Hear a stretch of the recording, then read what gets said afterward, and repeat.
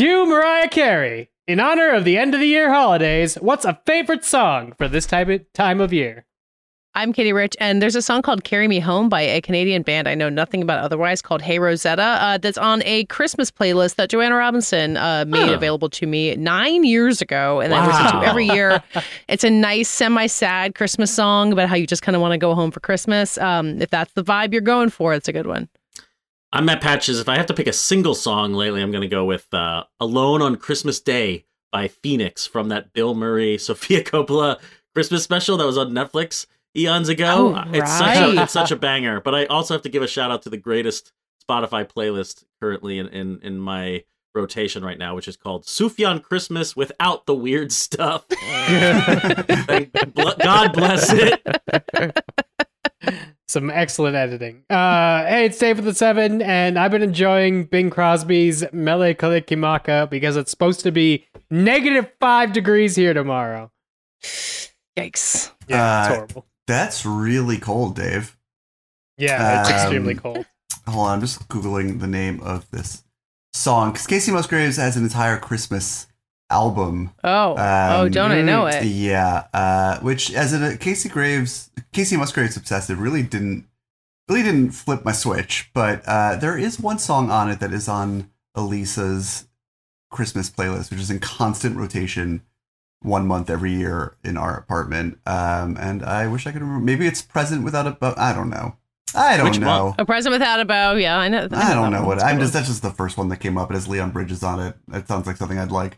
What was the other song I was going to name? Oh, I was just going to give a shout out to the Cigaros Parentheses album, which is what I tend to associate with driving around the suburbs of Connecticut in the dead of winter when I was in high school, and just exploring the fun environs of Westchester and thereabouts. Anyway, feels like the soundtrack of this time of year. I'm David, by the way, the other one. Gentlemen, you can't fight in here. This is the war room. Fine, I can hear you now, Dimitri. Clear and plain and coming through fine. I'm coming through fine too, eh? Good. Then, as you say, we're both coming through fine. Good. Well, it's good that you're fine and I'm fine. I agree with you. It's great to be fine.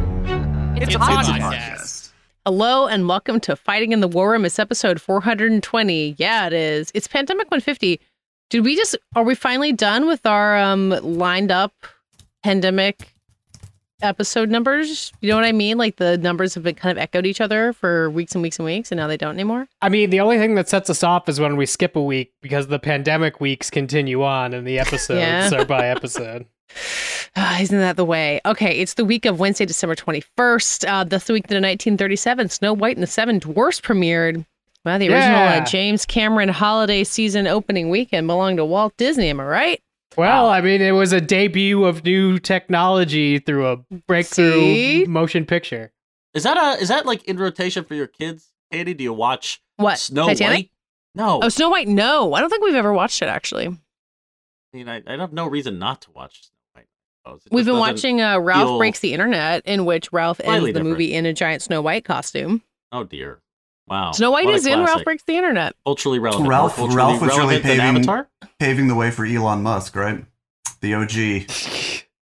for Snow White, for breaking the internet. What are we talking about here? Just for breaking the internet. For dressing like Snow White. Elon Musk has done it again. Ralph took a poll as to whether or not people thought he should break it anymore. And even though we voted no, he continued to break it. Like his word. Ralph Breaks the Internet. Good movie. Anyway, I hear we might have some emails to discuss. Whoa. Just cutting out the reviews. I mean, I don't know how Los Angeles Cat is going to feel about that. Oh my goodness! Twist, we have a review. Yeah, they took the time. Let's do the reviews first. And this is a review that I might need some help decoding, but it is a review nonetheless. Los Angeles Cat says, in light of the picture accompanying the L ... I'm assuming that means it's going to be short for logo. Harper is David. Ethan is Dave 7. Cameron is Patches, and Daphne is Katie. Whoa. Hey. What's that supposed to say about us? I don't know. I guess I do That's for the exude listeners to decide. more Aubrey Plaza energy than anyone else on this podcast. It's a low bar, but suppose that's accurate. I mean, I'm all for casting us in White Lotus seasons. I feel like no one gets off completely scot-free. I would love to be literally cast in a season of The White Lotus. I mean, I'm probably a sign me up. terrible actor, and it would be my nightmare to have my face on HBOs across the world, but probably be a pretty good gig. Send me somewhere pretty. Get paid for it. All right, we have 2 emails. This one is from Dr. Dark, who is currently living in Dr. Central Dark? NY. Dr. Dark, yeah. Well, it's D.R. So better go with that. And it signs it Central New York, parentheses for now, and is a response to last week's lightning round question in honor of Avatar: The Way of the Water. What is your favorite aquatic beast in movies? He says, I'm disappointed that nobody mentioned the sharks with their own 12-step program in Finding Nemo. The first time I saw the movie, I wondered how Marlin was going to get out of being captured by the sharks, only to have them convene a meeting where they solemnly pledged fish are friends, not food, and proceeded to do a hilariously spot-on but perfectly sincere version of the AAGAOANA meeting, discussing why they felt their addiction to eating other fish had damaged their lives and why they had taken back control and stopped doing it. It's kind of brilliant how they could both satirize and respect recovering addicts at the same time. I was stunned to read David Ehrlich's so rare, very positive review of Avatar: The Way of Water in IndieWire, and look forward to next week's show, which is this week's show. Yeah. Avatar: The Way of Water. It's the topic. All hail one more. Payakan. This is from Christy, she/her. I absolutely love the podcast. I've been listening for quite a few years, but I'm really only emailing to say 3 things. 1, Katie is a legend. 2, this is a great podcast. And finally, 3, I know that talking about your Spotify Wrapped isn't considered very cool, but in 2022, you were my most listened to podcast. Wow. At first, it was a nice piece of knowledge to have in my brain, but then Spotify informed me I had spent over 15,000 minutes listening to Fitware in 2022, and they helpfully added that this is roughly 3% of the entire calendar year. I'm ashamed and proud in equal measure, but thought it definitely meant I could email to say how much I appreciated your work recording, prepping, and editing this podcast on top of all of your other life commitments. You have one very happy listener on a tiny island off the southeast coast of England. Thank you all and have a great 2023. I'll be sticking around for whatever you decide to discuss. Wait, did they specify which tiny island it is that they're... Yeah, I want to look up this island. Nope, a tiny island off the southeast coast of England. Where's Jersey Wow. Island? I once spent a week on Jersey Island with my dad on a business trip when I was a kid.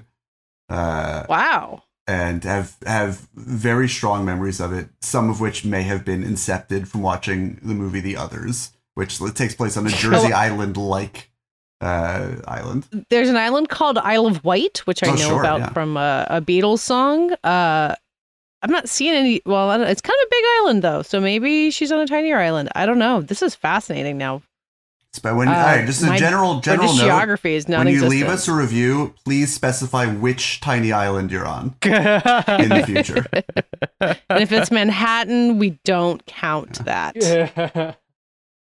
Anyway, yeah, you could leave us reviews in the Apple Podcast app, where we encourage you to leave us 5 stars, but David will read it on the podcast anyway. And if you're international, like one of our 2 emails, you could email us at fitwr.podcast@gmail.com.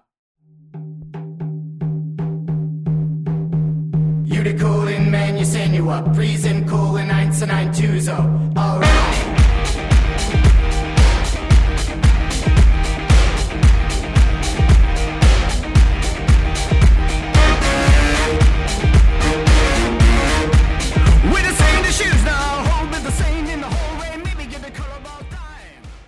All right, guys. A wise Na'vi man once said, "Sullies stick together." So that's this podcast for now. Is he really a Na'vi man? I want to nitpick That's a great question. We'll get there. Well, we should actually get there because I feel like that's part of a bigger conversation that's occurring right now. Oh my God. We'll we have so many conversations ahead of us. Good Lord. Many conversations ahead of us when we're going to talk about Avatar: The Way of Water, our full spoiler conversation. This movie's out. If you haven't seen it yet, get your ass there. I think it's probably worth it. I think we'll all say on some level, even if we don't like it very much, it's worth seeing. in theaters if you can.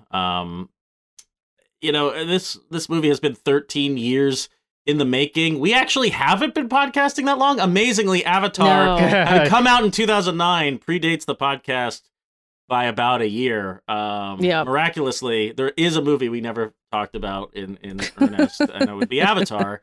We talked a little about it in the re-release earlier this year. Katie, you took your small child to it. And he was sure did. But now we're going to talk about the long-awaited sequel, which was supposed to happen like 7 years ago, 5 years ago, 3 years ago. No. It took James Cameron a long effing time to make this movie, and not just make this movie, but this story has been told many times, but he didn't want to make just one more Avatar movie. He wanted to make at least 2, maybe 4 more Avatar movies. It's unclear what we'll actually get when the dust settles at the box office with Avatar: The Way of Water. But we're definitely getting one more, because when he set out to make this movie, he assembled a writer's room that included like the screenwriters of Dawn of the Planet of the Apes. He got Josh Friedman, who did the Terminator show that Dave, I know you love, Sarah Connor Chronicles. Josh also wrote War of the Worlds. I think there are 1 or 2 other people in that writer's room, but they kind of broke story. They were telling you didn't want to just do one-off movies. This is probably what the Star Wars sequel trilogy should have done, like come up with a whole cohesive narrative for all the films they wanted to make in the beginning. That would have been a good idea? Yeah, maybe. Then again, I kind of want to see the Rise of Skywalker version of Avatar sometime in the future. I just want it all to implode in a save it for 5. It just be blown away by the lore. But no, he ended up shooting Avatar 2 and 3 kind of back-to-back. Big reason is this movie doesn't just bring back Jake Sully, Sam Worthington, doesn't just bring back Neytiri, Zoe Saldana. There's a whole bunch of kids in the movie too, and that could mean good things or could mean death. Can't wait to hear Katie's reaction to the kids in this movie. So many things to talk about, but yeah, we're gonna be growing up with the Sully family over many movies, and The Way of Water was The Way of Water. Yes, yeah, I'm sorry. you can't keep doing that. No, that's a copy edit on my phone. You won't find on Polygon, I promise.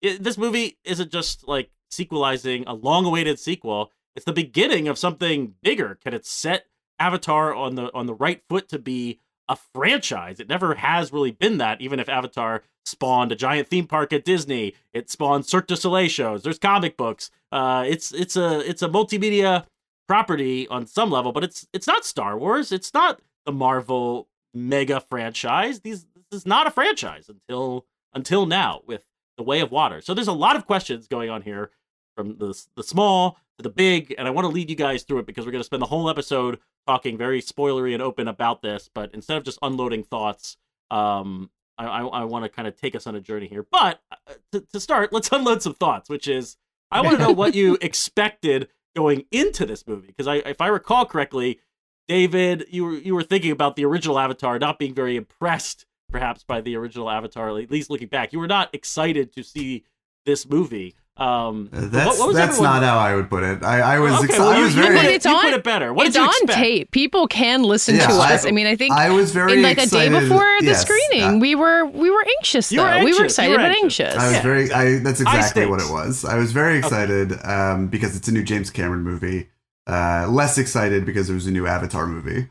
But it's funny imagining like James Cameron, because what else would he do? I mean, there have been rumors that he's gonna make a Terminator movie, but you're saying, he's committing to this franchise. He's gonna go back into the waters of Pandora for another few movies. It's like he's not gonna come back and just do like a one for them, one for me, like $20 million romantic drama on Hulu. Like Man has been to the bottom of the ocean. He's seen too much. Truly the only filmmaker alive who cannot downshift to a lower gear. He just has to sort of go bigger and bigger and bigger. And that's exactly what Avatar: The Way of Water is.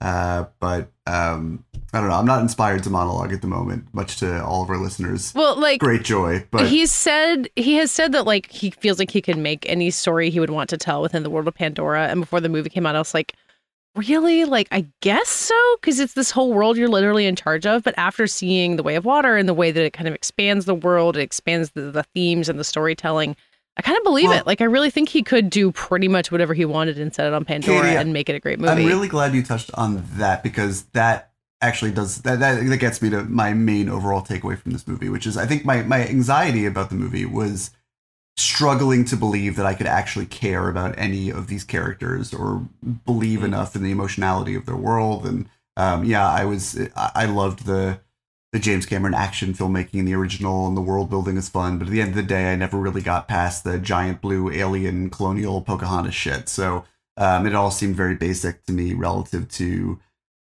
basically everything else that he had made. And I think the great coup of this movie and why I was so high on it was because in addition to all the stuff that you expect from a James Cameron movie, even a sequel to Avatar, I mean, the action is enormous and crystal clear and just, on a scale that almost everyone else in Hollywood can't really even begin to fathom. And it looks amazing and it's paced like an absolute motherfucker. I mean, like no one knows how to put together an old-fashioned steroidal muscular blockbuster like James Cameron that is just arresting on your lizard brain level for the whole family. But I think the technology is a big part of it, in addition to the kind of story he wanted to tell now that the bedrock had been put down in the previous movie.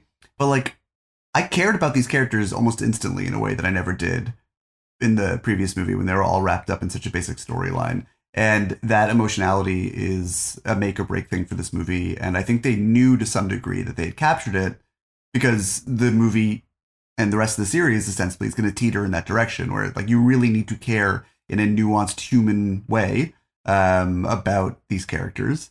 And you have to give a shit that Sam Worthington has sons, one of whom is very disposable, the rest of whom are stupid, and also an incredible adopted and daughter. And they look exactly alike, the sons, which is, I mean, it's Watch out, fine. Katie, you get canceled for that shit.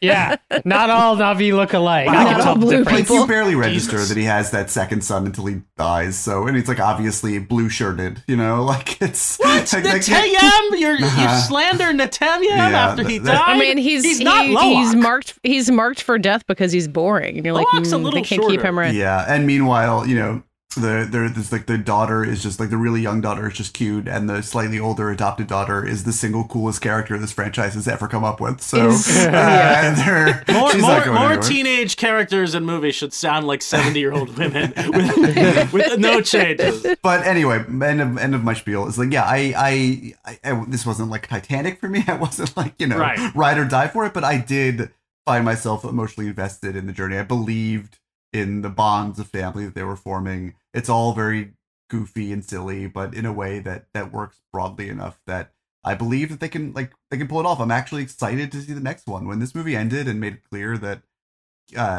Kiri Kiri. is going to be sort of the main thrust, even as obvious as her parental lineage seems. Mystery aside, just the fact that she's going to be front and center in the future of these movies, like, I'm in.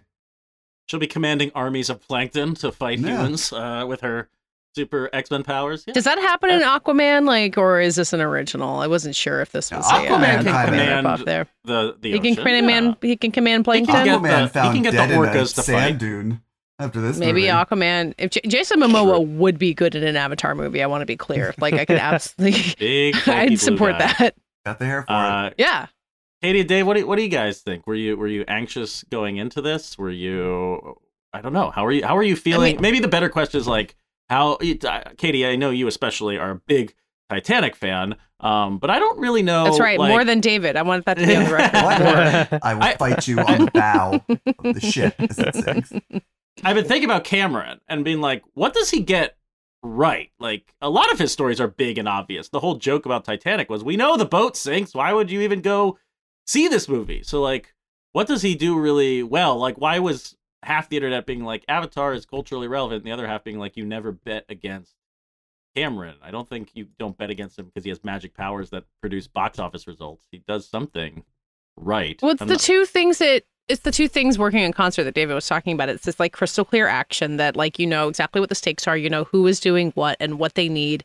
And you go into these moments and it's completely clear to you from the beginning to end what matters there. And what leads up to that is the really, really, really direct storytelling, which is there in Titanic too. Like, Titanic's script is no like great triumph of subtlety, but it hammers it into you and it makes you care about these people. It managed to be kind of like obvious without making you feel stupid. It makes you feel engaged with it from the very beginning.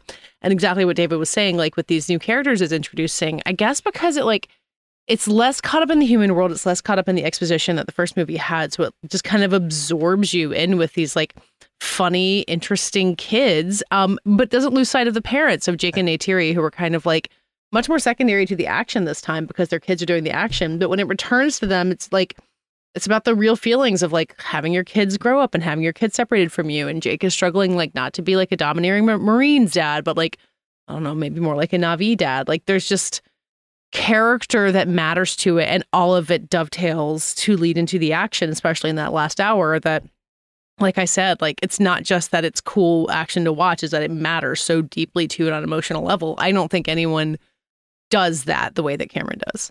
Yeah, they speaking about, there's plenty of exposition in this movie, but there is very little hand-holding for people who have not recently rewatched the original. It's like this movie is 5 minutes old before we're on like Blue Alien date night. And there's no primer, there's no recap. He's just like, well, actually, the weird thing is, no, there is a recap, but and I only found this out because I've been going on my expanded universe journey into Avatar recently, and I've read the comics that they recently published that adapt a screenplay that Cameron chucked out. So there's this whole movie that he was going to make, The High Ground, that was about Jake and Neytiri and the humans arriving for the first time and them like going up into space and fighting them in space. And it sounded cool, but I think he chucked the whole thing out because it's like, let's get them back onto Pandora and do the water shit. What he really, really wants to do. He doesn't want to spend a whole movie waiting to get to the water. But then in this beginning of this movie, we get a whole recap of it. We get like, remember when the humans returned to Earth? No, that didn't even happen in the first movie. You're just recapping something that has never happened. I love it. The humans return to the Earth absolutely happened in the first movie. What? No, it did not. Yes, it did. Yes, it did. That exact shot they show of all the humans leaving is in the first movie. I mean, what are you talking about? At the very end of the movie? At the very end, where like Giovanni Ribisi like leaves Earth. Yeah. Yes, Patches. And they really only have that shot, which does, I suppose, count as a recap of sorts, in order to lay the groundwork for, oh boy, deep breath, Spider.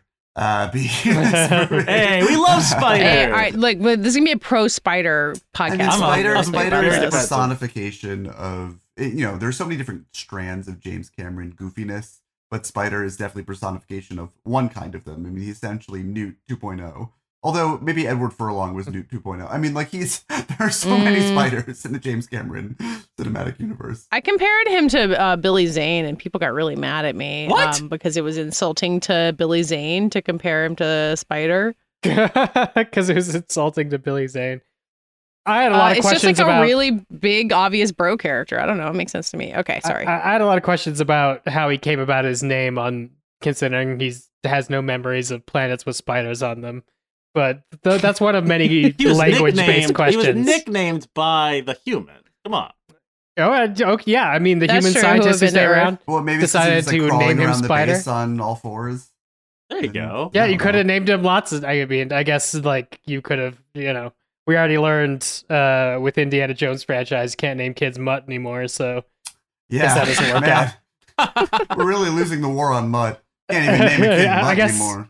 To loop back around, I was expecting the absolute floor of my expectations was something sort of like Gemini Man, where it's fun to watch, but ultimately I sort of have to shrug it off at the end for not like executing. But I will and everybody else that the storytelling works in this movie, whether or not the story is specifically working for me. Like trying to describe this movie to Java, who didn't see it, I went about halfway through the movie and she's like, "This all sounds stupid and made up," and I'm like, "It is, of course." But like that's but it's like that. That also is part of the Avatar really happened. No, she really dislikes the original Avatar for its like pulling from very specific indigenous narratives, Sure. which I think this one bypasses by going to the water tribe, or it just bypasses my understanding of native culture. I'm sure I don't believe there are any native ocean-dwelling human populations, but Black Panther had an argument in favor of it, so who knows? Yeah. Well, I mean, I'm sure there's like, Polynesian native tribes that are close to what I'm seeing here, but it's just, new to me. What I was, I think, mostly surprised about is I was a little worried about the length because it's a lengthy movie and even cool things can get tiring after 3 hours. But instantly it's sort of like my animation brain clicked in where it's like all of this is the result of an artist's touch, whether or not it's James Cameron's storytelling or some new code about how the underside of water, acts as the reflective surface. And so that was even cool. even during that like second hour, my awe wasn't like, ooh, big thing in the water, which actually scares the shit out of me. I hate dinosaur-sized things underwater. So Why? that because I don't Scary, know. man. Yeah, I've got a weird fear about it that brought Like brought you're since scared of childhood. going in the real ocean and being encountered by a whale or something? Yeah, a whale or a shark or a dinosaur. I know dinosaurs don't exist in the They're ocean, not alive but anymore. Okay. Just let you know what movie triggers that fear is Way of Water when there's this like bass with a shark's mouth, three-pointed shark's mouth. So Don't like it. there were times like that where I'd just be sort of gripped in how real it all felt, despite it being not. And then there were times I was just basking sort of in the beauty of it, much like Kiri. Kiri and I have that in common, where I'm like, yes, let's spend more time looking at this, how the sand moves underwater. Thank you very much. I love that scene. I'm love like, that. yes, thank you for acknowledging those of us who just like went on beach trips, went directly into the ocean, and did not come out for 8 hours because we were just like, what if my feet touch sand? No, I felt very sad. Yeah, it was. I think it's such a technological achievement, and I do think I had forgotten how much the first Avatar was also that, because for a long time the only way to watch it was in 2D somehow. So Yeah. I'm happy I got to have that experience, unlike something like, I don't know, a Hobbit, An Unexpected Journey, where I just have like one tainted viewing of that in my mind. I think this ended up being a really unique experience. How did you see the movie? How did everybody see the movie? Because I don't know if you, Dave and Katie, saw this in high frame rate or not, or pristine 3D, or like how are you seeing the movie? Were you seeing 2D? I have seen it twice. I went to the press screening, and then I went again to take Charlie, who, as we said, I took to see. Oh, Charlie's seen it. Yeah, how did Charlie's your seen it. 6-year-old, 7-year-old, 6-year-old? Six and a half. How did a He's 6-year-old basically- do with this one? Sidebar. He, wiggled some. At one point, he told me it was the most violent movie he'd ever seen, and I was like, "Oh, That's God." probably true. Is it more violent than the first Avatar? I guess it is. I mean, at some point, clone Quaritch picks up his own skull and crushes it. I mean, that's just Hamlet. I mean, come on. Shakespeare's But he violent liked it, too. Yeah. As we got toward the end, and he was sitting on my lap, and I'm watching everyone follow Kiri's floating fish out of the sinking ship, and I was like, Charlie, this is the part that makes me cry. And he was like, I kind of feel that feeling. So Wow. I think he. I guess that's the other thing. They kill too. a kid. Not many movies kill kids. But no, although I feel like they read pretty teenage. Like I don't. Those older kids especially. If But that's not the part that makes. It's totally okay if they die. Yeah, you could lean over to Charlie and be like, I mean, you have the at world- least 10 years before the you're world's a better killed. place if a teenager. Yeah. I mean, we talked about the emotion of it some. Like that part got me way more than I expected it to, because I didn't even know that kid's name. But like, I think Zoe Saldana's performance really sells a lot of just the anguish there. I think she's really good in both of these movies. But it's it's a kid saving the parents at the end that just gets me both times that I've seen it. Just the idea of like a generational handoff, and not like the kids have learned from their parents and now know how to handle it. Like they've learned something completely different from what their parents know how to do. And I find that really, really moving. And like I was saying, like it leads into the action. So you're suspenseful about everyone getting out of the ocean, and then also moved by what these characters have learned. It's glorious. Yeah, there's so many, I think, specific things that have to happen in the movie in order for the climax to work as efficiently as it did, because as Katie was saying earlier about like the action, you always know what's going on and what's at stake, and it's not like, I don't know, an Iron Man 2 where it's like, and here at the climax, my suit's new power, everything's been, even the I see it as repetition, but now I realize it's necessary repetition of slap braceleting kids to the ship in two different instances. Just about like how immovable that is and how different it is to be cuffed to an outside deck versus a moon pool deck. It's all these tiny things, or Spider being a human and therefore, not being able to breathe the air, but that also means he has a little bit of advantage once the water starts coming in. I mean, imagine Yeah. having Just your all- whole life in a fucking mask. Like, poor Oh, Spider. are we getting anti-mask here? Jesus, David. Yeah, I thought you just, like, supported what kind of- masking for public someone health. could just knock that off of him and boom, no more Spider. This doesn't Yeah, seem- well, he also looks, he looks very fragile in comparison to Mhm. all the Navi. Yeah, I was getting leaping worried about around. him like jumping around the trees. I mean, and, I like, suppose don't he go is on a that very- great Leonoptrix. Step he down. is a very ripped 14-year-old, but whatever. Yes. I feel like we said we were going to defend Spider, and then we kind of got off topic. We're lovingly ribbing Spider. We do love Spider. Second viewing really brought me around on Spider. Like, I feel like his Really? character like clicked for me more than he had, because like the arc with him and Quaritch, like I didn't really know where that was headed the first time I see it, and of course, like he has this great act of mercy and saves his life at the end of it, and I think watching that relationship develop, because like it cross cuts between like Jake and all the people in these awesome oceans. You're like, shit, why are we going back to Quaritch? But Oh, I think watching Spider like meet his, go on. I mean, I just think watching Spider meet his dad for the first time like has power to it that But not again leads you up exactly until his this. dad. Well, we'll get there. It's His not dad was exactly Colonel someone- Quaritch, and this guy is Clonal Quaritch. Oh boy. Yeah, but isn't I'm trying that to make what- that happen. One of, After you are born into like a society that's half human, half Navi, wouldn't that be the ideal father in some weird world? Ooh, interesting. Well, I will maybe say Avatar that one 3, of 4, 5.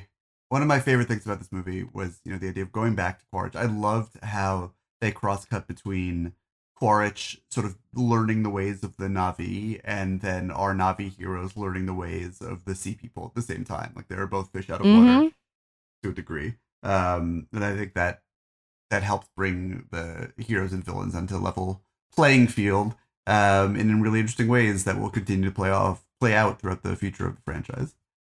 Yeah, it makes you interested in like Quaritch, like kind of going native in his own way, because like he's not like the movie doesn't really go down that path at all, but you see it as a potential for us, for the second movie of like dealing with his feelings about this world, which For he's sure. the bad And guy.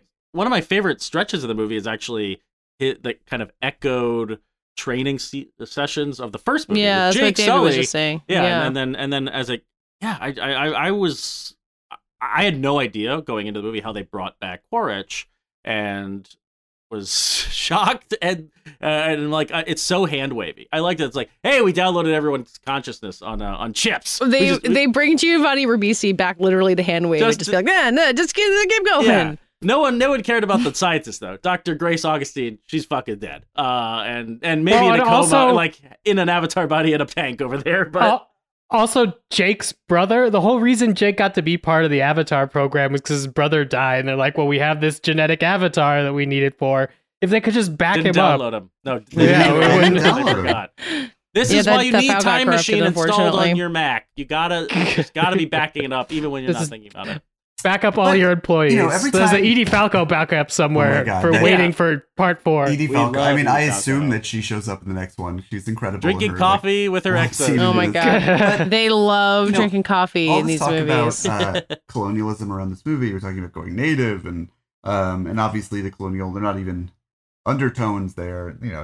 It's what the story continues to be about in some ways. But one of the tensions I find in this movie that is new to this installment, we couldn't say this about the previous one, is that I feel like James Cameron doesn't give a shit about the colonialism aspect of it. It is just a means to an end for him to focus on the environment and tell a story about humans coming in and respecting a natural environment and creating a sort of awe for nature and the oceans and trying to, this entire franchise, on some level, obviously there are other things that get him off that he's doing here, is about just like becoming this particle accelerator for compassion, concern for our environment, for the oceans in particular.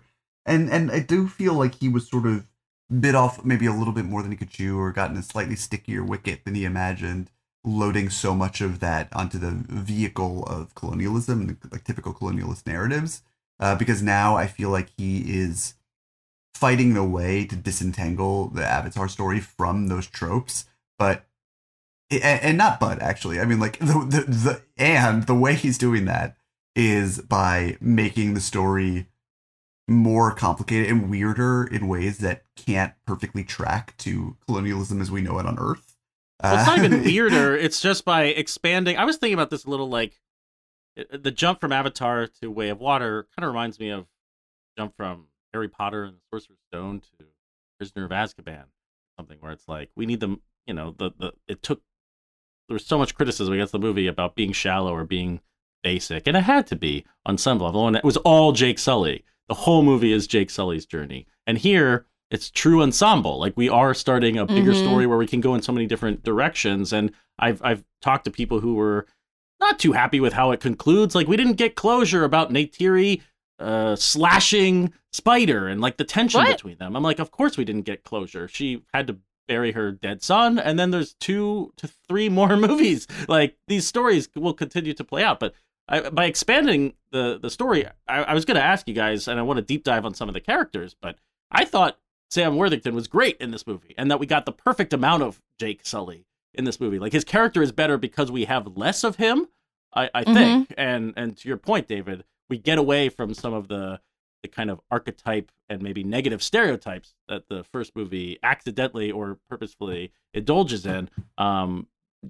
Just by expanding to the next generation, by diminishing Jake Sully's role, even while it is still his story, right? It's him being really angry and waging war against humans when the Na'vi aren't supposed to wage war at all. Like the end of the movie still ends with his eyes. Who says the Na'vi aren't supposed to wage war at all? They don't wage war. That's just really, the they're whales. hunters. That's the whales. No, the whales don't wage war. this is the whole Na'vi thing. They don't wage war. They don't fight. No one wants to fight. That's why none of the Reef people are fighting. They don't fight. No one fights.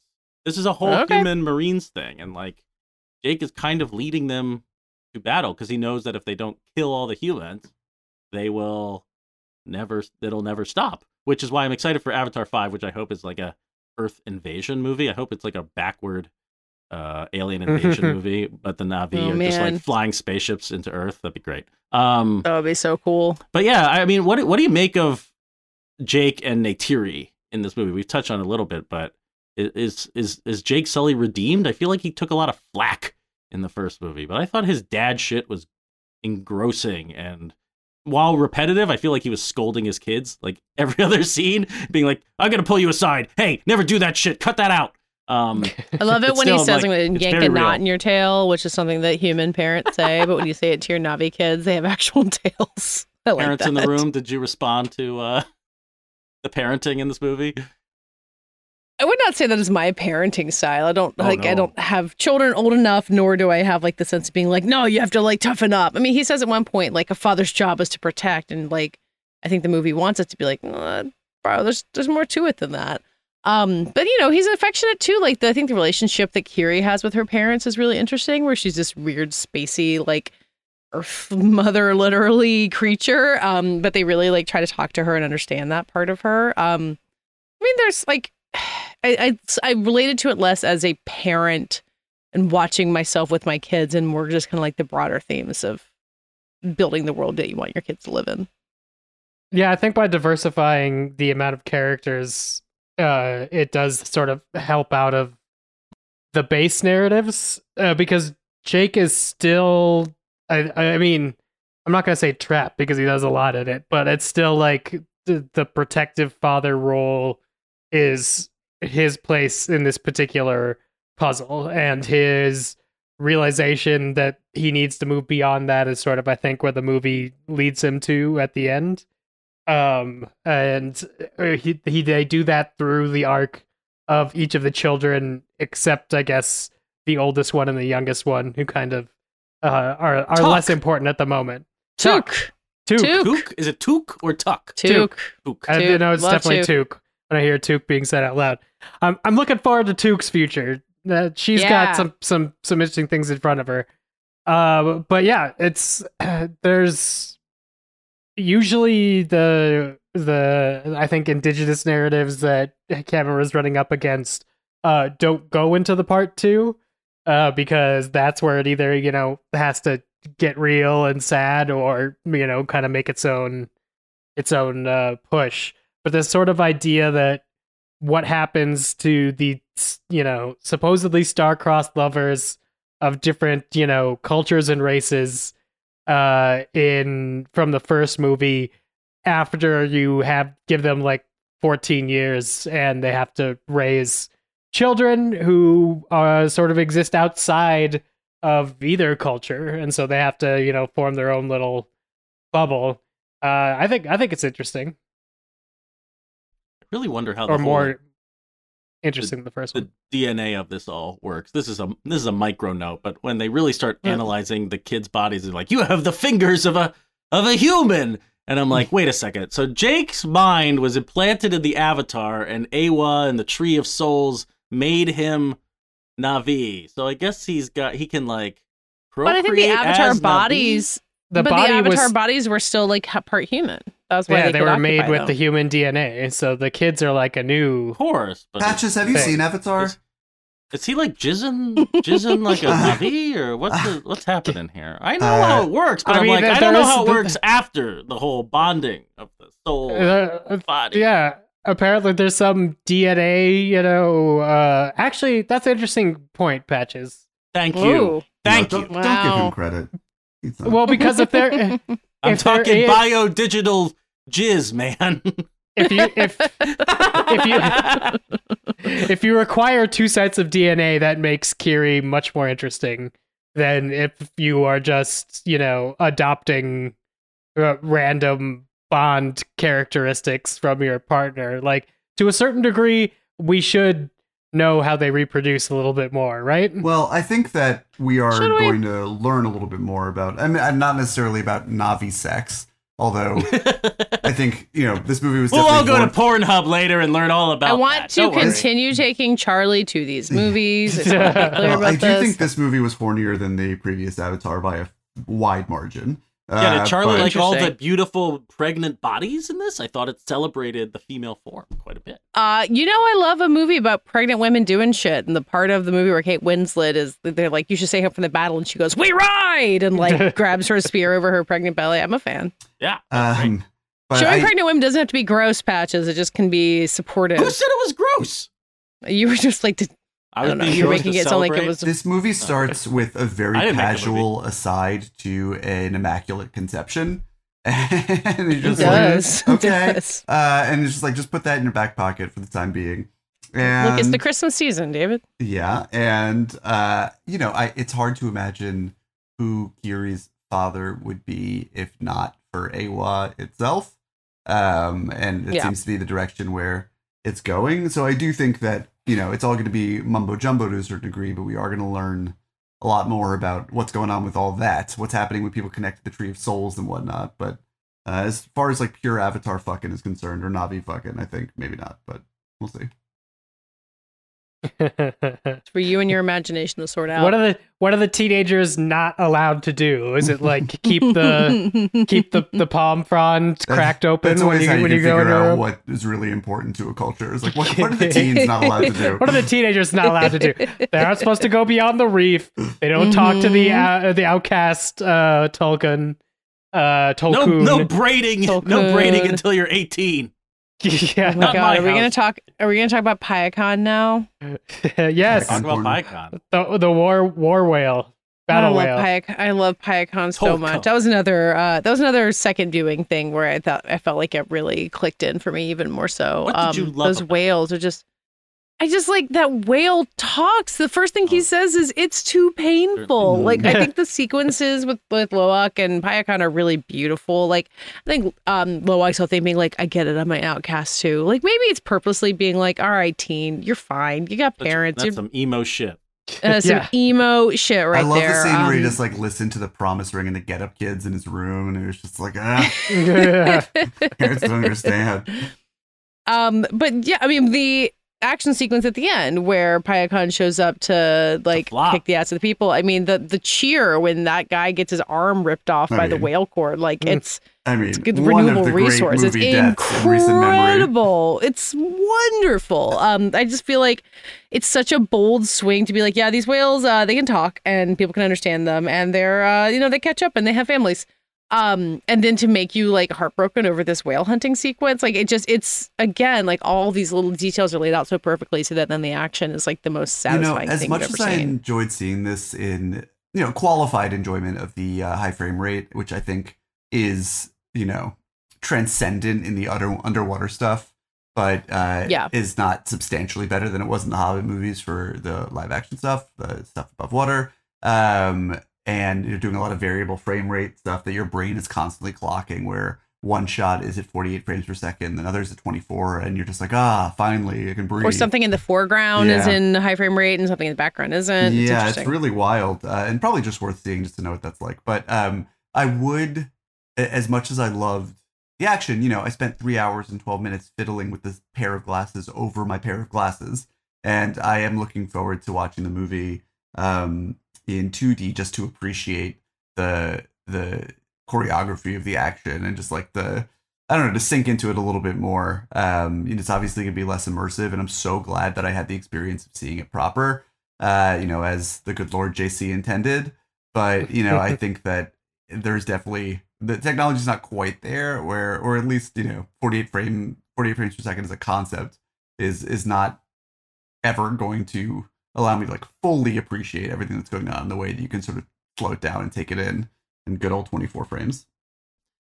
On a similar note, I mean, maybe this is the time to talk about the high frame rate in a little more depth, but I saw it that way, and our colleague, our friend Jordan Hoffman absolutely abhorred the high frame rate and wrote about it on Polygon. He hated it. And I disagree. Like, I know, I mean, I haven't had perfect experiences with it. Watching The Hobbit was not a good one. It was weird and video gamey or like motion smoothing. I had a good time watching Gemini Man. I thought it made the effects look better, and it's just a different kind of experience. And I found it to be a pleasure to watch the kind of like hyper realistic moments in this movie in the high frame rate and have it segue. I don't know the intention. Weirdly, I talked to the cinematographer of the movie last week about it, and he's like, I couldn't tell you. It was all this kind of like post-production choices. So even the DP could not tell me like why it's switching back and forth between the frame rates. I have to imagine it has to do with when the action needs it. I mean, there's bits of like flying on the the action Leonoptrix doesn't or whatever. blur, right? It seems strange, but yeah, a little bit. But I think there's still subdued moments with the Na'vi that you get the high frame rate stuff too to make their movement more natural. But it's just a different flavor. It adds to the spectacle of it all. And my question for you guys is, I just feel like there's so many movies, most movies that we see these days are full of CG backdrops. They can make entire Thor movies in Australia or Black Panther in Atlanta. They just need green screens and CG backdrops. But they often don't achieve awe for me. I'm not really struck by the environment. Thor: Love and Thunder didn't awe you? No. What's the opposite? But I'm wondering if this movie did strike me. This movie did feel immersive. This movie had painterly qualities. I do wonder what if it left you awestruck at all. If there's moments in the movie that you can think of now that felt that big or felt that alive or felt like that brand of Cameron radical filmmaking where he's just doing something totally wild. What spectacle means to him.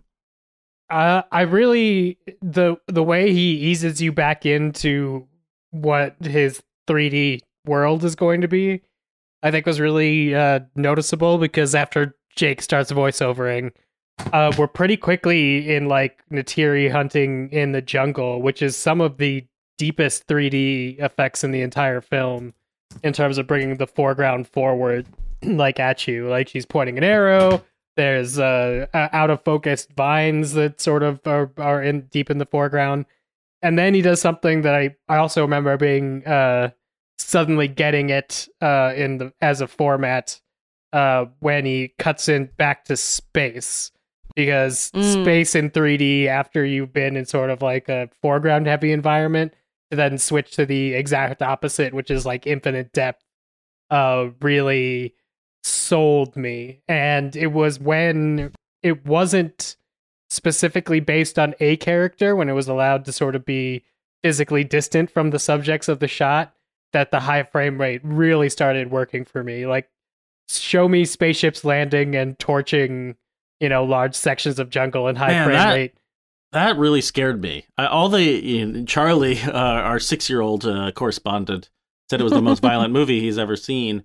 I just thought this movie was filled with some horrific imagery too. When the ships come down and they burn the whole forest, it really feels like deforestation. It really feels just like we're destroying the planet. His conservationist. I think 6-year-olds do not go there. No, I know, but I'm talking about me now. I'm talking about me now. I'm just like, that is horrific.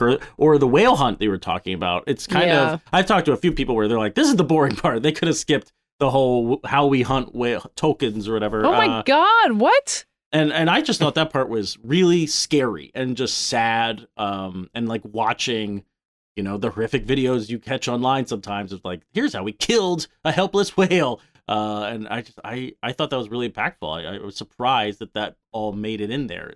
It's not all majesty. It's not all action spectacle. It's horrific. Yeah, don't you imagine in the next one we'll watch the coral reef like dying because of man-made environmental impact? Yeah, I mean, it's I feel like it's meant to be more of an escape than that, if you kind of looking at like what beauty of the world can be rather than making you think about how we're destroying it. But that's probably what James Cameron wants you to think. I mean, the men have come up with some new and crazy machinery, and I agree that the whale thing sequence is like maybe so close to how things are like hunted on the water for no apparent reason that's uncomfortable. But the thing that freaked me out the most of design in this movie, as I've maybe alluded to before, are the crab submarines that have whole hands. Oh my God. They like swim and grab. Terrifying. The submarines are so cool. This is the thing, is like the human tech, like the whale hunting stuff maybe less so, but like those crab submarines and then the ones that like have like a needle nose and they like slide down into the glass in the front of it to get off the ship. And then the whole like giant ship thing that has a name that I can't think of what it's called. But it makes you marvel at the human tech without fetishizing it, which the movies you see that work with the military. The big quick, David, the point of these ships, that the whole sequence at the end where they're chasing the kids through the plants. It's almost like an X-Wing scene in a Star Wars movie, except the X-Wing pilots are the bad guys trying to kill kids. And it's really intense. I thought it was very clever.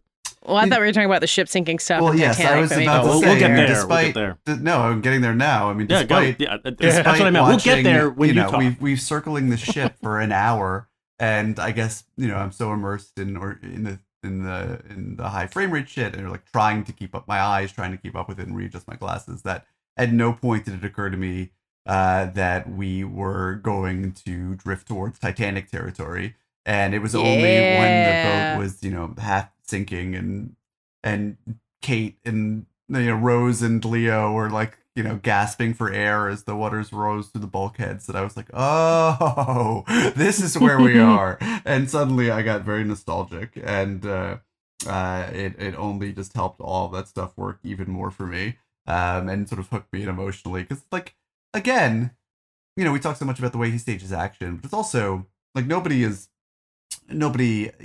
Tom Cruise is doing stunts of a very different nature and trying to save movie theaters in very different ways. But there's, similar to the way he stages action, no one is really doing this kind of stunt the way that James Cameron does, where you really feel like they, even if you're watching, CGI, photo, performance captured aliens, you feel like they actually sank a ship. And that Neytiri is flesh and blood. And I think, we were talking earlier about how the emotionality of this movie, how it worked. I do think that a large part of it is because the skin is so tactile and believable. There used to be more of like a computer generated gloss to it, and now it looks as real and sort of corporeal as anything else in the world. And I think that makes all the difference to your brain, where you just like don't even think like, oh, there's CG, that's unreal. You're just like, that's just like a creature. And I would assume that's also part of the enhanced motion capture and the lengths that they went to. One of my big questions going into the movie, to go all the way back, was like, okay, the whole narrative of we're going to make Kate Winslet hold her breath for 7 minutes and put all these kids through hell to go do underwater diving and shoot scenes, motion capture underwater in the giant tanks. I felt it. Like, I felt what you're describing.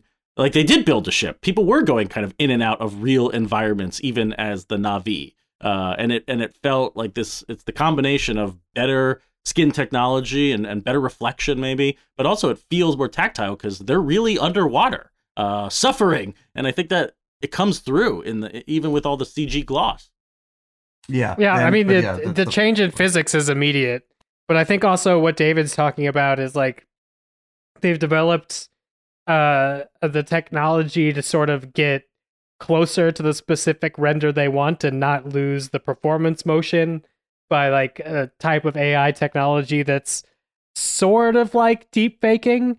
But if it learns the subject's face enough and it learns the CG model enough, it's able to do things like stretch and contract pores at like a basic level without having to go in and animate over a performance capture bit of it. So you could get the tiny eye wrinkles that are part of the performance, but also make them more photorealistic. Just blue, I guess. Just blue. It's like all the shots of like the daytime half submerged Na'vi and or what's the other tribe's name? The Metkayina? Yeah. Metkayina. Yeah, but the differences in like physics between how their limbs move above and below the water and the interactions with the water and how it like soaks into the fabric parts of their costume, it's all absolutely insane. Like people coming out of the water and like their outfits dripping. I was like, that's new technology that I've never seen before.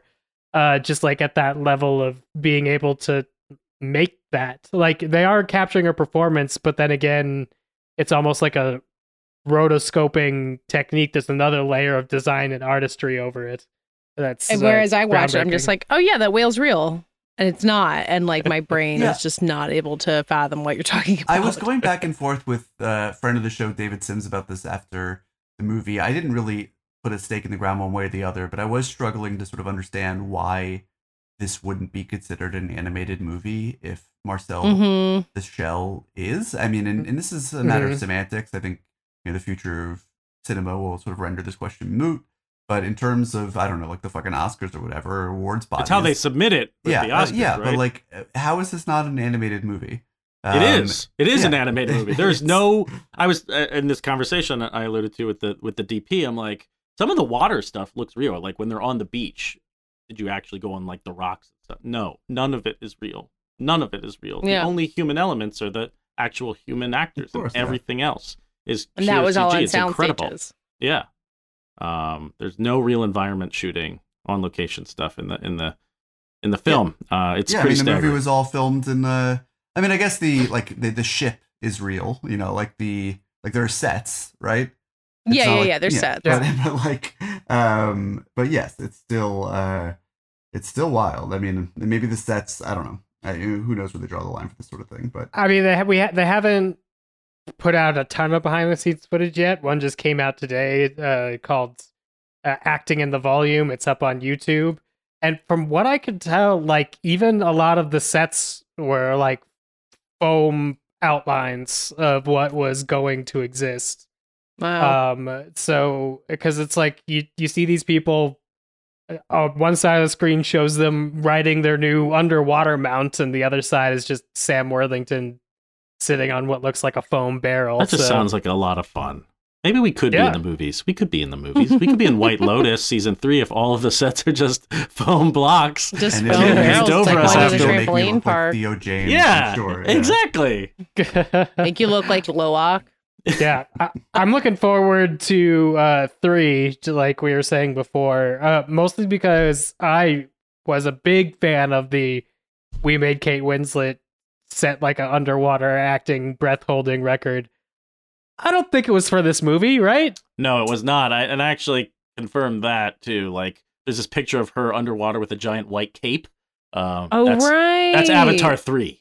And according to the DP, there's more underwater photography in Avatar 3. Which it doesn't excited. feel like... Oh, man. Because the whole thing about this movie is that we're going from the jungles to the oceans, and it's a completely new environment. It doesn't feel like we are going to, the mountains next, or the snow Avatar, or the sand Avatar. It feels like, as Jake Sully says at the end of this movie, like, we're staying here. We're reef people now. Yeah. Yep. But then again, you never know. We could have a Legend of Zelda situation where we just spend 3 hours acclimating ourselves to a climate so we could fight the boss and move on. We don't know for sure. Take me to the volcano. Yeah. How about the immortality that all these humans are going to be getting now that whale brains? Is Giovanni Ribisi going to come back? I mean, immortality is sort of an underlying theme of the movie. I mean, like, so much of it is about, it's sort of about humans sort of outlasting their natural life cycle, off-world, colonizing and destructive the tendencies. galaxy. Right, but it's like, nature is telling them, us, your time is up to die. And you can stretch this out as an analogy for a metaphor for the movies themselves if you really want to go down that road. But like you've reached the end of the road, and their refusal to acquiesce to that causes so much destruction and chaos throughout the universe. And that's why I find Quaritch's immortality, in a way, the fact that he's just taken up residence in another body, so disconcerting and weird. And I think the movie leans into that in really interesting ways. Yeah, he's on a weird shadow arc. I'm interested to see if he sticks around for the whole thing. I was kind of hoping he'd like blow up and then get reborn in every movie. I'd be like, now I'm death mad. Every time. The like Tokan immortality serum, Katie, is the perfect segue, I think, to wrapping up this conversation. But there's just so many little things in this movie. I wonder if you all have micro notes. I mean, one of my highlights to lead you down this path, I love in the beginning, they pull like a Valkyrie, and they're like, all of these people would be talking in the Na'vi language, but let's segue from Na'vi into English. And not only that, the line they chose to do it is when the brother is calling the other brother penis face, which means we know that there is a Na'vi phrase for penis face. I love that. I'm so happy to know. More clues in the how do the Na'vi actually fuck. Yeah. Big debate. Right. They have a word for penis. And yet, where are the penis? I love the kids arguing and yelling at each other in like classic dumb. I think kid Spider way. also calls one of the Marines butthole. God, James Cameron's vocabulary is just forever, even though he's inventing so many new words for these Avatar movies, is also frozen forever in the 80s. Like, it's just for 80s culture. It's all just like, and it's interesting that he's so critical of the military culture, because these movies could be read to some degree as sort of, I guess the bad guy, the army is always sort of humiliated, as they were in the Bros were in Aliens. But, he is still stuck in all the 80s insults with your cupcakes and like your basically anything that comes out of Stephen Lang's mouth. I think Quaritch says feeling blue or something like that. Why so blue? Why so blue? Yeah. That's great. There's one part where Kiri says to Quaritch, don't call me Buttercup perv, and I'm like, first of all, what language was she speaking? Second of all, what does that mean about the applications of those words in her lifetime leading up to this? I mean, every species has pervs. I mean, it's also likely that she learned it through like the bad influence of Jake Sully on the Na'vi language, like introducing all these humanisms. But then they also have the humans that are running around that very conveniently set up a problem for Avatar 3, where they're like, oh man, if Kiri talks to the life tree again, she could die. Not this movie, don't worry about it, but that's coming up in the future. She had a stroke. Or an epileptic fit? Was it a stroke? That was intense. I don't know. She was shaking. It was. Yeah, she's got delusions of grandeur, say the dumb humans, about Na'vi biology they don't understand. So looking forward to that happening. But Dave, as someone who has a brain that tends to work in projecting forward in these franchise stories and figuring out what's coming down the pike, and I tend not to think about that sort of thing. Do you see any other outcome other than, she is Awa's daughter to one way or the other, or is there any other way out of that plot thread? Oh, I think there is. I think she could just be like the recycled consciousness. Like I think that the binary of father and daughter, because I think ultimately what James Cameron is going to like reach for with this Awa Mother Nature parallel is that like historically it's all part of us, right? Destroying our planet is destroying part of our past. Mm-hmm. So I wouldn't be surprised if it's not as important that there's a binary other personality as it is just, Awa can pump some personalities into you because we're all okay. It might not be, ecosystem. it might not be that Awa impregnated Grace Augustine. It might be that Awa put itself in Grace Augustine. That Kiri is Awa. Kiri is Awa. Yeah. Interesting. Okay. Yeah. Okay. I like And, that. and then I want her to Sort of go where I full was. Gaia and just like make the whole planet. She's Mogo the living planet, but as a Na'vi.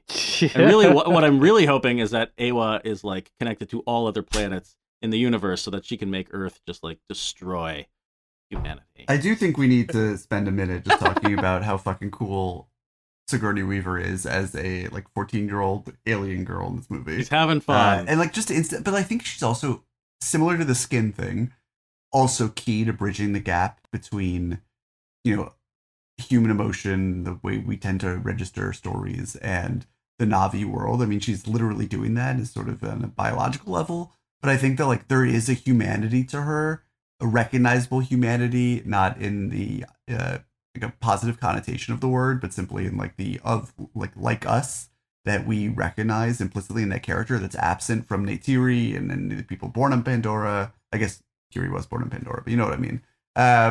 And Well, don't you think that comes from the scenarios that the kids are able to get in? Like, she gets to flirt with Spider. That wouldn't have happened in the kind of hero molds of the first movie. There's just lower key stuff that's more human happening in the script. Now, I also wonder what it was like the day on set when Spider, probably 15, 16-year-old, is doing a kind of romantic, flirty scene with Sigourney Weaver. That would have been fun to watch. But Yeah. I mean, I think part of why the character leaps off the screen so much, maybe more than the other children, is it is somebody who actually knows how to translate her performance into an Avatar movie. Where the kids, I'm sure are fine actors, but they're just acting with dots on their face with a whole bunch of foam holes.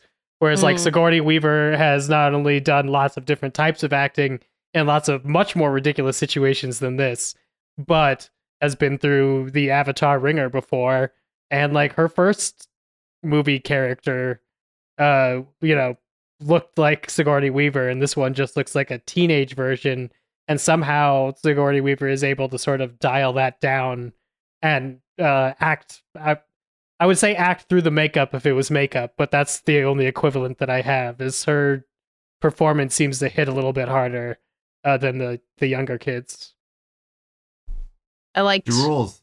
took Patches, you asked how I feel about the kids in this movie. Like I think the fact that the kids like still get to be kids, and like, I mean, I guess maybe some of them have been on the red carpet, but no one is like tracking them around to a bunch of events. I'm a fan of that. I mean, obviously most of them are like closer to adults at this point. They're all 45 they get by to be now, kids. Katie.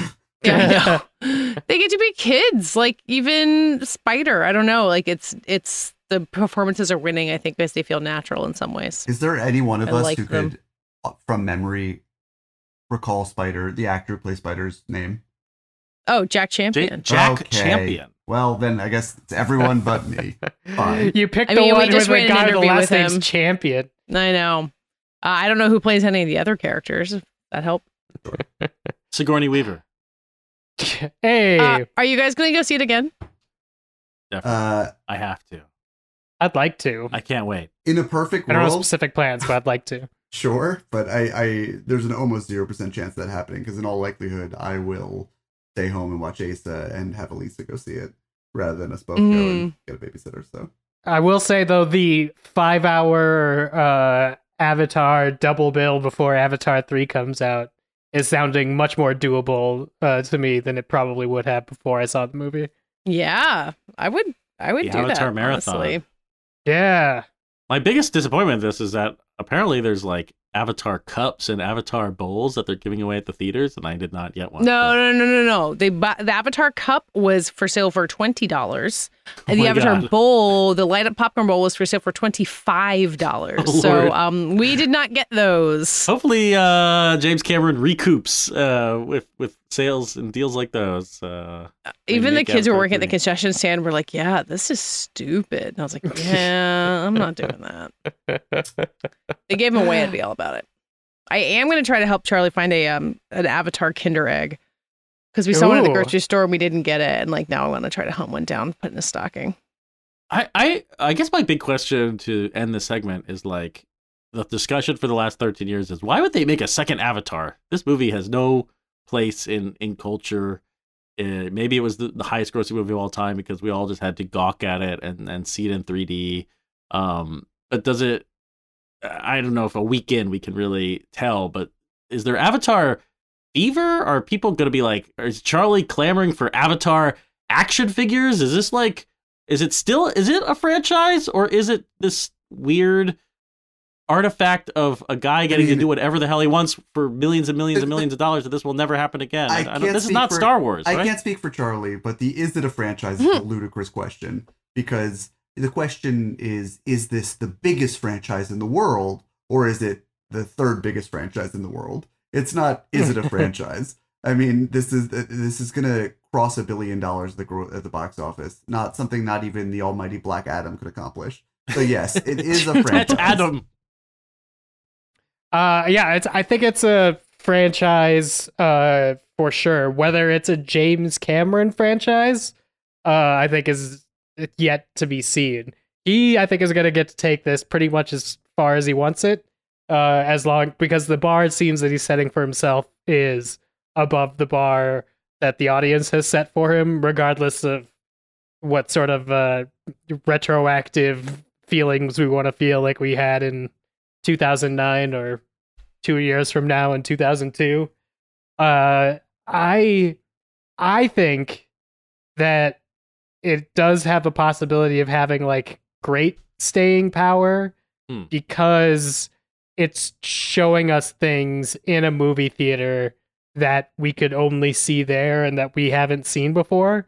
So like there's stuff in The Way of the Water that is, my version of a Star Destroyer going on forever, over my head in the original Star Wars trilogy. And like that original trilogy wasn't made to be an IP. It was made for George Lucas to sort of tell really basic stories and push technology forward. And that's what I kind of feel like the Avatar movies are. Until people realized that it was just The Way of Water and not The Way of the Water, I do have right, doubts. the way of water. If because the rumors years ago, when the titles were leaked or potentially leaked, right? The first the Seed Bearer, the title that was leaked for Avatar 2 was indeed The Way of Water, and that does make the other titles seem more credible. And by that logic, it does seem likely, possible. I don't know about likely. Maybe he's had a change of mind, but if anyone is going to stick to their goofy ass vision, it's going to be James Cameron. That the third movie would be called Avatar: The Seed Bearer, which does present a challenge. Yep.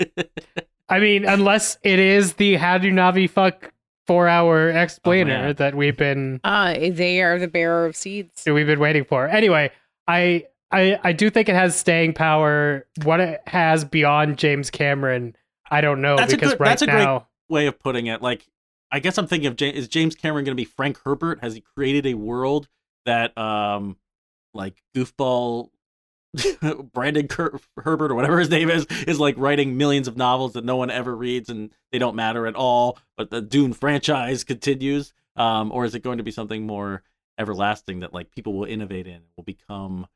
He could be that. He could be Lucas. He could be Peter Jackson in Lord of the Rings, or it's like one trilogy good, second trilogy not so good. I'm not knocking Frank Herbert either. I mean, he wrote the Dune books and then got out and that was it, and it was good. And maybe James Cameron needs to be the last person who's ever allowed to just end a franchise. That wouldn't be bad either.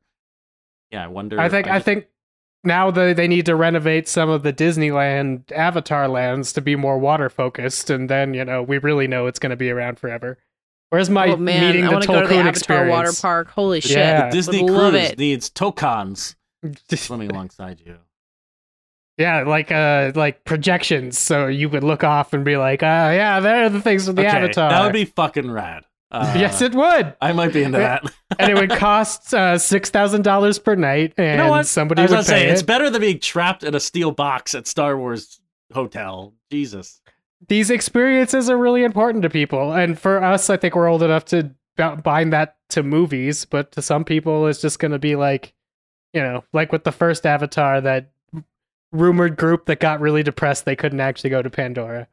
Rumor group. They're in How to with John Wilson. You can go see them on television. I'm very concerned about them. Oh yeah, that's a good point. But I do have trouble picturing James Cameron handing the reins of the Avatar franchise to anyone else, even if there are like a handful of guys. It'd probably be like Robert Rodriguez, God forbid, who can handle the technology. Yeah, I mean, we're gonna see, or like in 10 years, this could be the base technology, and it could be a lot easier to use, and we're just seeing it forge forward. We could all be making Avatar movies. Maybe he'll make it open. We could all make Avatar movies with a filter on our He'll phone. open the code. Yeah. What did we not say about Avatar: The Way of Water? Is this the end of the conversation about Avatar: Way of the Water? Oh shit, I did it wrong again. Though James Way Cameron's of gonna Water. it ends with you saying it slot wrong into your again. house and kill you.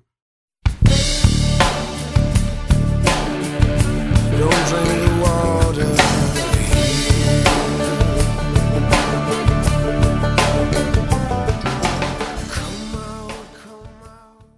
That does it for this week's show. We will not be back next week. We're taking a week off, and we'll be back in 2023 with our top 10s.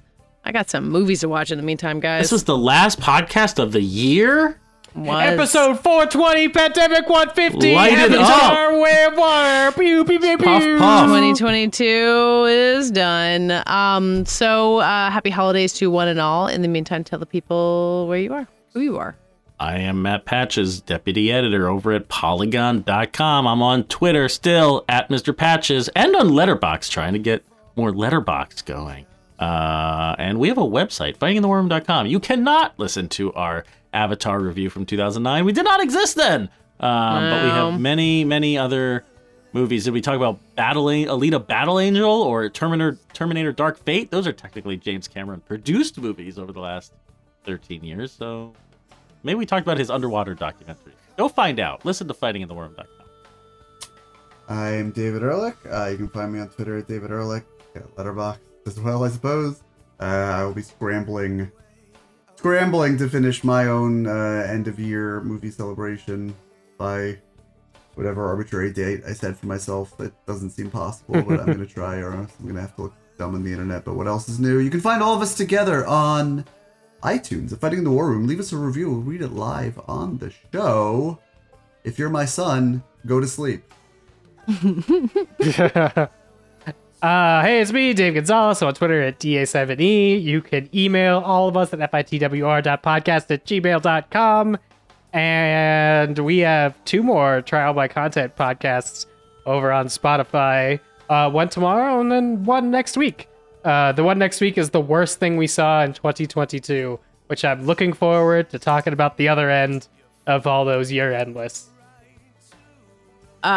Made me think of the Human Centipede, not the other end of a list. So maybe that can be grandfathered in. I'm Katie Rich. You can find me at Vanity Fair. On Little Gold Men, we did a listener mailbag series for this week, which was really fun. You can find me on Twitter at Katie Rich, KATEYRICH. We're all on Twitter, as long as it lasts, at FITWR, where you can share your Way of Water thoughts, or you can answer this week's lightning round question, which was, in honor of the end of the year holidays, what's a favorite song for this time of year? Thanks for listening, and we'll be back talking to you in 2023.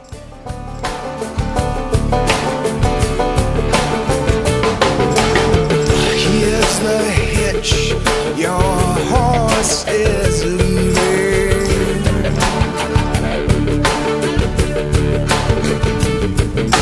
Don't miss your boat, it's leaving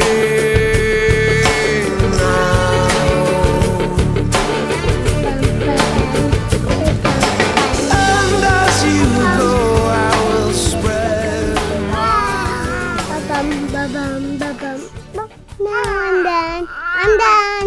Hold on.